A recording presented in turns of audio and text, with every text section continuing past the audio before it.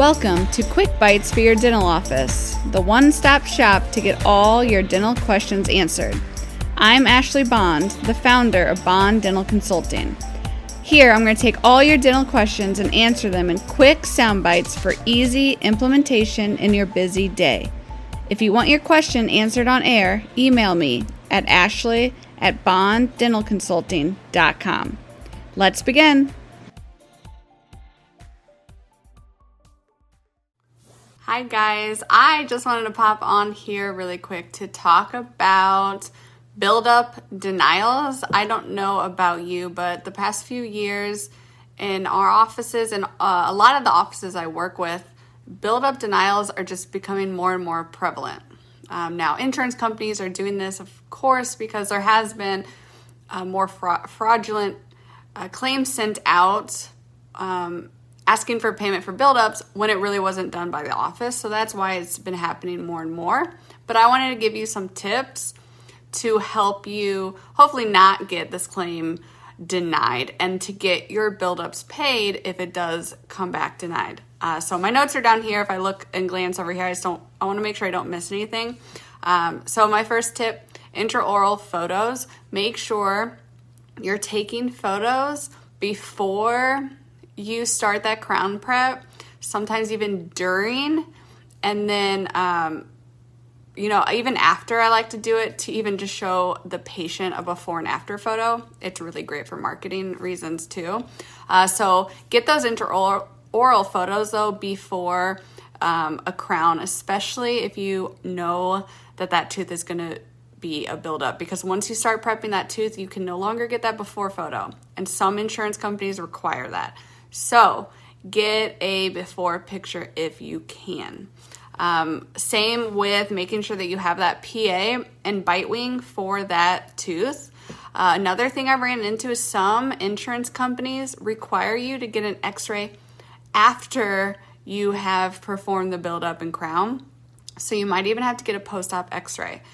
So make sure you're getting the x-rays that you need. A lot of the times I'll have the dental assistants be in charge of this, and they just make sure, if they're doing a crown prep that day, they kind of have a checklist. Hey, do I have my intraoral photos for this tooth? We have our PAs? Do we have our bite wings? And then making sure, hey, am I stopping the doctor to get that photo in the middle of our prep for the insurance companies in case this comes back denied?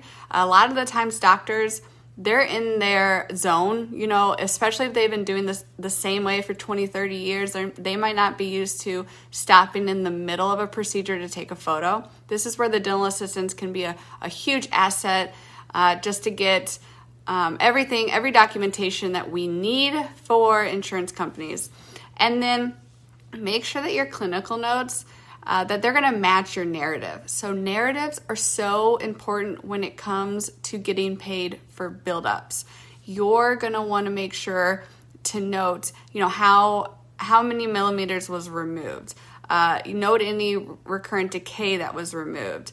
List any missing cusps, especially for buildups, and how much of the tooth structure was remaining. Some insurance companies, 50 or 60% of the tooth structure has to be removed for a buildup to be covered. So you want to make sure that is in your clinical notes.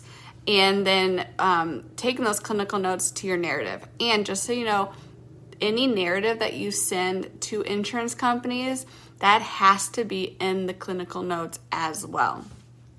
And then if a buildup gets denied by an insurance company, so first, I want you to be looking at that EOB, because if you are in network with that insurance company, sometimes they will not even allow you to charge the patient for the buildup. So they may not cover it and tell you that you can't charge the patient for the work that you did.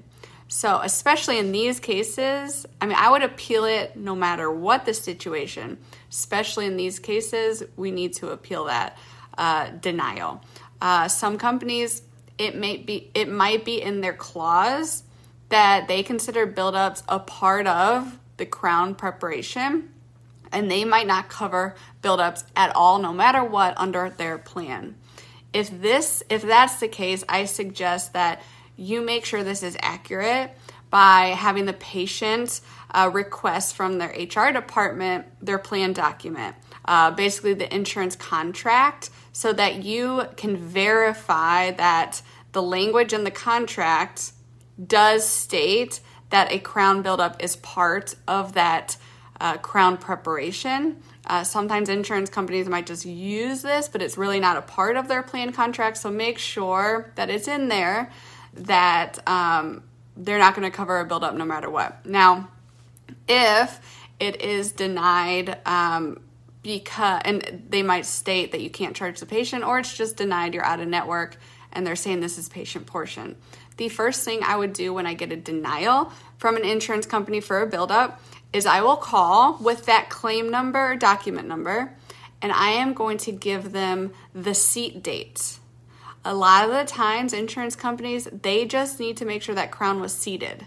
So if you call and give them the seat date of the crown, sometimes that's all they need to then pay the claim.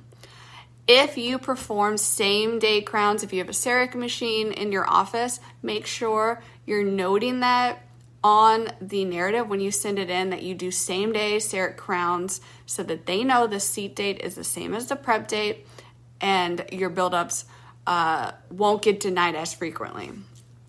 So I hope that this was helpful. If anytime your buildups are denied, I do recommend appeal. First call, give them the seat date. If that still doesn't work, appeal it. Ask for that peer-to-peer review. A lot of the times that trick will get it sometimes just covered. But keep going until they come back and pay it, because the squeaky wheel gets the grease. So if this insurance company knows that you're just not going to roll over when they deny your buildups, the likelihood of them coming back and denying it over and over will lessen.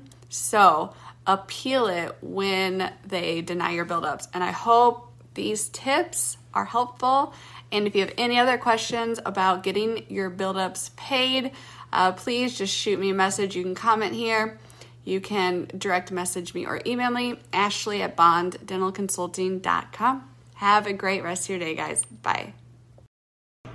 This has been Quick Bites for your dental office. I'm Ashley Bond. Tune in next time to get all your dental questions answered.